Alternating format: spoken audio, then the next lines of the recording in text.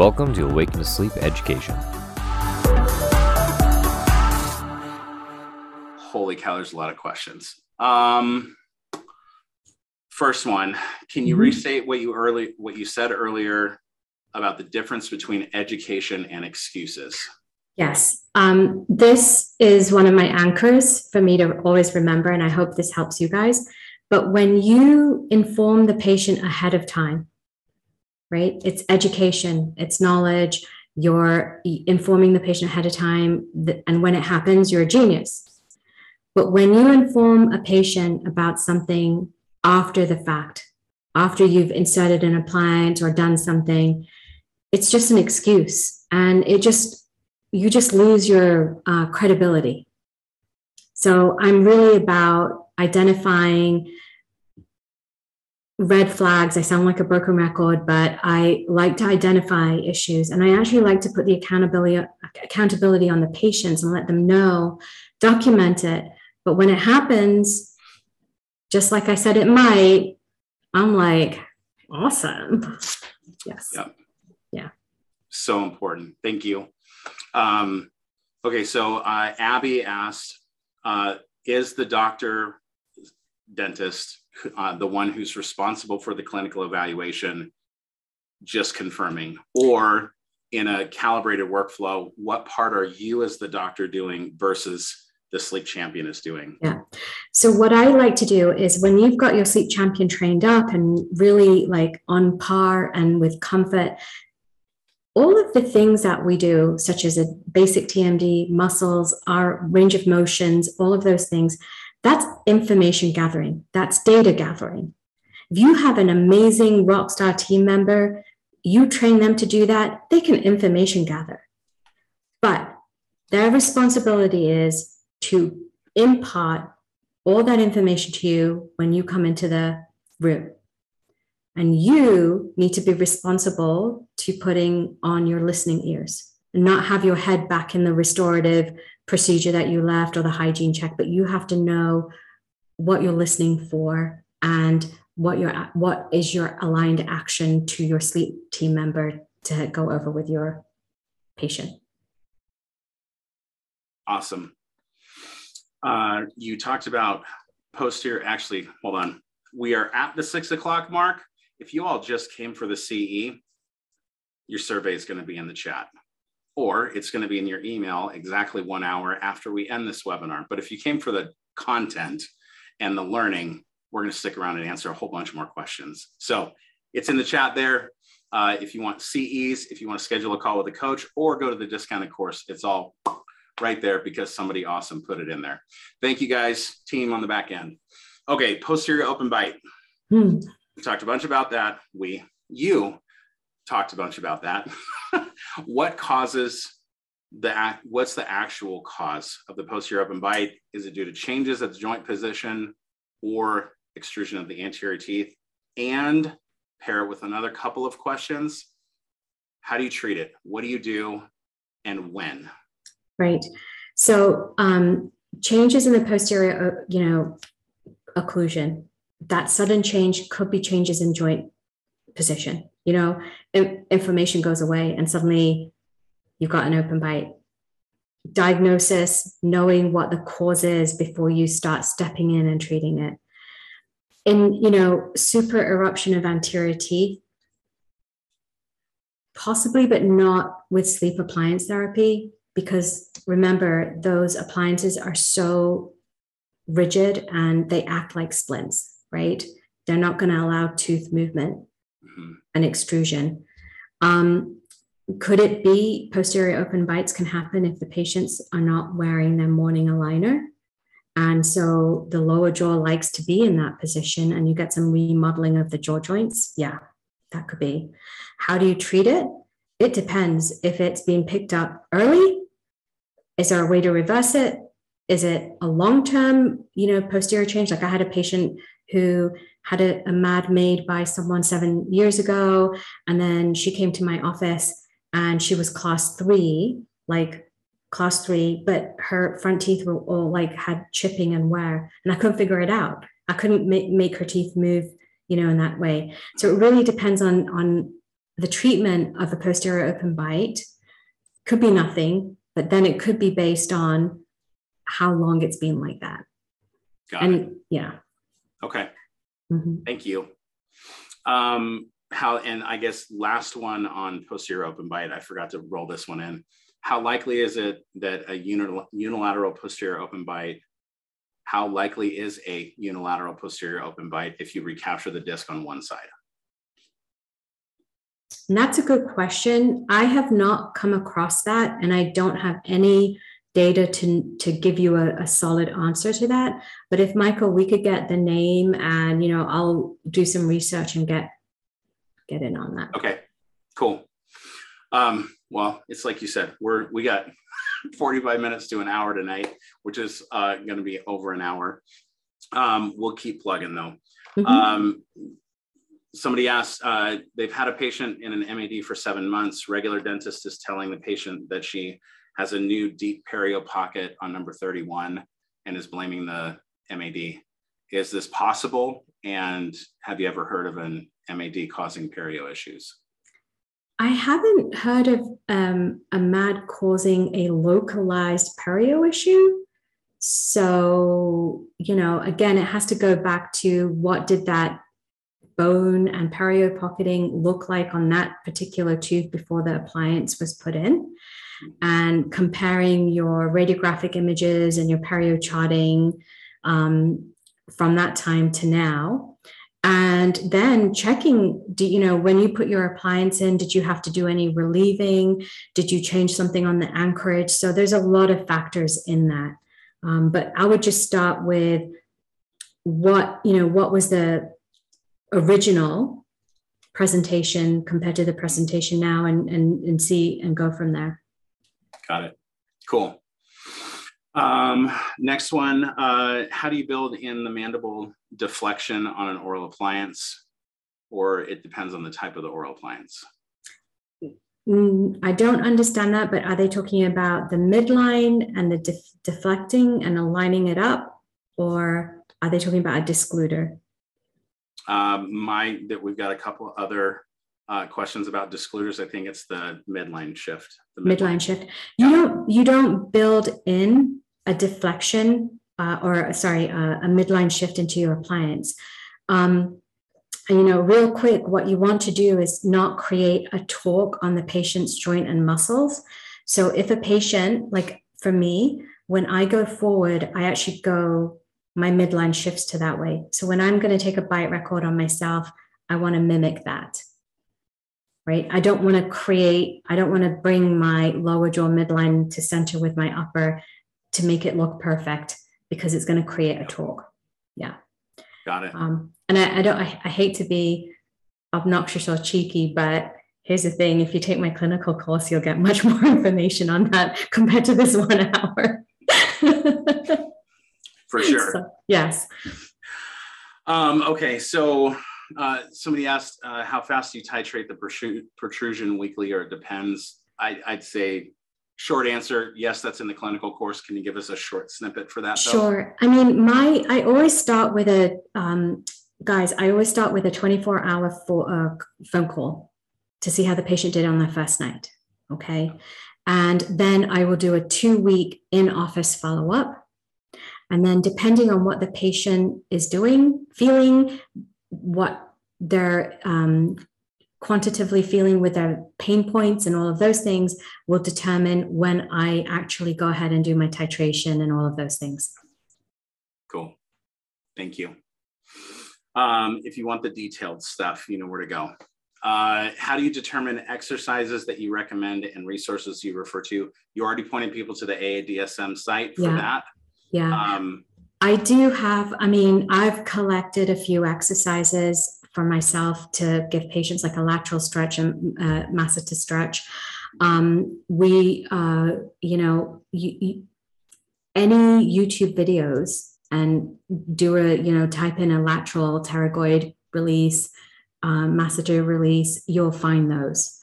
And like I said, you can have them, you can type them out, or I find that people are so visual. Mostly we are all visual in our learning. You'll have some auditory people, some kinesthetic people, but usually it's visual. So if you have videos from YouTube, send them to your patient through Revenue Well or Yappy or whatever, but they'll have them on their phone. But the most important thing is to make sure that your sleep queen actually sits with the patient and shows them how to do it. Yep. Yeah, don't send them to YouTube without telling them how to spell pterygoid. Well, send them the actual link of it. And then as for myofunctional therapy, there are some great myofunctional therapists who actually have their own offices. I would look for them in your local area and start building up a referral base. They are amazing at helping, again, strengthen the positioning of the tongue. Strengthening the tongue makes such a difference in outcome for sleep, because if you have a stronger tongue, and it's basically going to help stop that collapse. They're connected. So yeah, local networking with your myofunctional therapist. Cool. Anything, another question on the exercises, is there anything different you would do for TMD patients versus your MAD patients? You know, it really depends on the diagnosis. If there's muscle pain, it's going to be a lot of muscle work, muscle release. For TMD patients, it depends if they're in pain. I'm not going to have them do so much. You know, I've got to get them out of pain. I've got to be very palliative. Yeah. Got it. Have you had good results with your spray and stretch techniques? Absolutely. They're great for relief, and they're great for diagnostic capabilities too. Cool. Okay, so anterior deprogrammer, NTI, morning repositioners, how do you handle this? When do you add an anterior deprogrammer? So, you know, usually discluding elements I'll want to do in those clenchers, you know, headaches. But one of the pitfalls that I will tell you to do, this is another red flag warning. 20% of the population do not benefit from any discluding elements. So this is a quick way to quick check. So have your patients bite down on their back teeth, clench their muscles, activate the masseters, and see how much force they're putting in. Then slide to the front teeth together and see how much muscle activity reduces. They've got a reduction, and you've got a clencher, you've got headaches. Maybe that's where I would put a discluding element in. But if there's no difference or it gets worse, stay away from the discluding element. Okay, for real, how many of you that are still on here actually did that like I did when she said, okay, bite down and then move it forward and bite? Did you notice a difference? Yeah, I did. Thank you, Abby. There's two of us. All right. So, okay, for real, a ton of people did this. All right. It's not just me. Funny question. Who would win in a wrestling match between me or the Ultimate Warrior? That's a dumb question, Jason. Me, because he's like 82 if he's still alive, right? Just wait, kidding. That reminds me of my joke. Oh, no. Oh, no. Go ahead. What did Mike Tyson... Well, Mike Tyson and Chris Helmsworth, imagine that they're working out in a gym and they're sparring with each other. And Mike Tyson's really making Chris work for his money, right? And they finished and they said goodbye. What were Mike Tyson's parting words? I have no idea. You'll be poor tomorrow.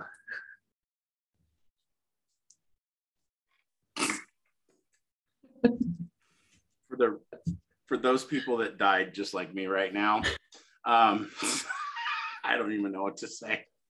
I'm going to try to call in reinforcements in the chat and it's not working. Oh my gosh. I hope I got a lot of laughs there because I think that was hilarious. All right, moving on. Difference between the phonetic bite and the George Gage bite. Oh, such a big difference. So phonetic bite is more of a neuromuscular bite. When you take a phonetic bite, it is really to get your patient in the most comfortable place. It is to do with watching the patient count through the 60s through to the 70s. And there's actually Apex Dental Lab in Burbank make these little phonetic jigs, and you can then pop it in there and take a bite registration. But if you came to the clinical course, I would teach you. I'm not reading Tony's joke. Do not read the chat. Wait. It's getting late. I know CPAP actually causes bite changes. Can CPAP cause TMD in any way? It can. It can. Yeah. You know, the CPAP based long-term CPAP wearers. So again, that's why I always say, you know, mystery in the history. Well, I don't say it. Jamison Spencer did, you know, and I just am impersonating him. Basically, history, questions, CPAP. I actually do believe a lot of CPAP wearers should be wearing some kind of appliance. Yep. Yeah. For sure. Okay. So what's the code for a TMJ exam? Do you send it to medical or dental? I'll answer the medical side. Yeah, you do the medical. Medical, there's a whole variety of E&M evaluation management codes. It's going to depend on what you're measuring. Did you take vitals? All of the stuff. Did you meet the criteria? How long and what systems are measured? That's not an easy answer for tonight. I'll let you answer the dental side. Do you bill it to dental, and is there a single code that you normally use for your exam? I do a dummy non-insurance code with a private fee. Cool. Mechanism for the negative effect of PPIs on OSA. Great question. I don't think I have enough information on that. Okay, cool. How does VDO play into this? I'm not sure what this is, because that was asked a little bit ago. Yeah, VDO, the vertical dimension. I mean, it really depends. Like I said, you know, again, with TMD, if you have an active TMD patient who's in pain, you're not going to open the VDO immediately, because that's not going to be comfortable for them. That's where your diagnosis, making the appliance with maybe a neuromuscular phonetic bite to get them comfortable, get them out of pain, and then evaluating where they're at, and if they need a vertical for their MAD. Yeah. Got it. John asks, what are the reasons you'd avoid an anterior discluding element? Actually, to be honest, I don't do them that often. They're not one of my go-tos. And what I found is where I've added them on patients, funnily enough, 50% I've removed. Got it. Do class 3 folk, Paul asks, do class 3 folks need any mandibular adjustment before doing the bite because they don't go forward very much? It really depends on what the patient's whole goal is, right? So if you're only addressing sleep, you're not going to do a mandibular adjustment for a sleep appliance.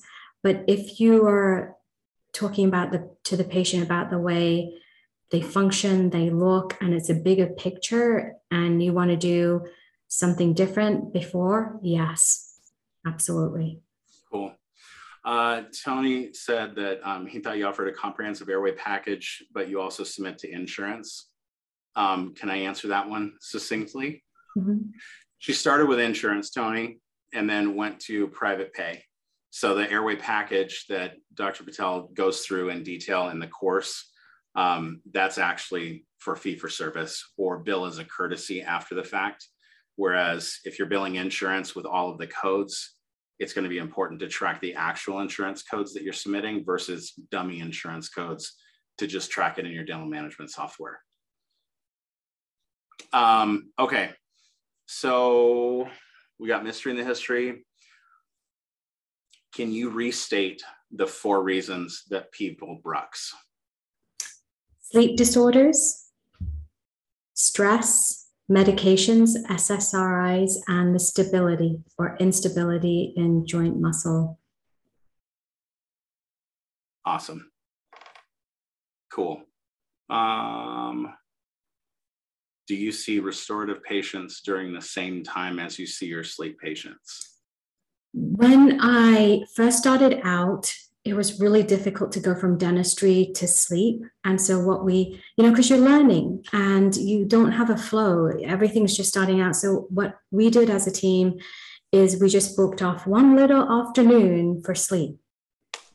And then it became a day, and then it became 2 days. And then when COVID came, my restorative assistant didn't come back. She retired from dentistry. And so what happened was then my sleep queen became my restorative in sleep. So we had no choice but to meld it all together. But by that time, we had such a great flow that I was able to see restorative patients, and she would do my follow-ups in sleep and in data gathering. And then I would work with one of the front desk or ISAVAC. Yep. Yeah. Paul, you said it makes sense, and it's difficult to know how long sleep appointments take. Thank you for the feedback. I would say that probably opens up the whole conversation about workflow and having really predefined roles of who does what, how long appointments should take, and really dialing that in. Again, if that's something that you guys want to learn more about, we do talk about that workflow and appointment times very heavily in the weekend course that there's a special for. If you're talking about the clinical exam and delivery appointments, those are the clinical course. But yeah, that standard, and then meld it to what you actually do in the practice based on those roles. Yeah. And I will tell you the goal, like, did I want to do every single thing with sleep at the beginning? Yes. And then I realized that that's not going to be productive for my practice. But when I actually sat down and went through my process, out of maybe the 7 appointments from start to finish, consult for the sleep, test, the records appointment, all of those things, the delivery follow-ups, I ended up, once we had our thing down, maybe about 45 minutes with my patient. Yeah. The whole time. Yeah. So it's got to be team driven, and you got to have a really well implemented process for your team to take over. Well, we are getting some goodbye waves from people in chat, because we are at almost 9. We're pushing 9:20 East your time. Yeah. So thank you all for a great night. Dr. Mona Patel. Thank you, everyone. You're awesome, as usual. Thank you for spending time with us. Yeah. Thank you for joining us on this webinar. If you'd like more information on dental sleep medicine education, coaching, or home sleep testing services, please feel free to reach out to us at awakenasleep.com/edu or at info@awaken2sleep.com. Thank you, and have a great day.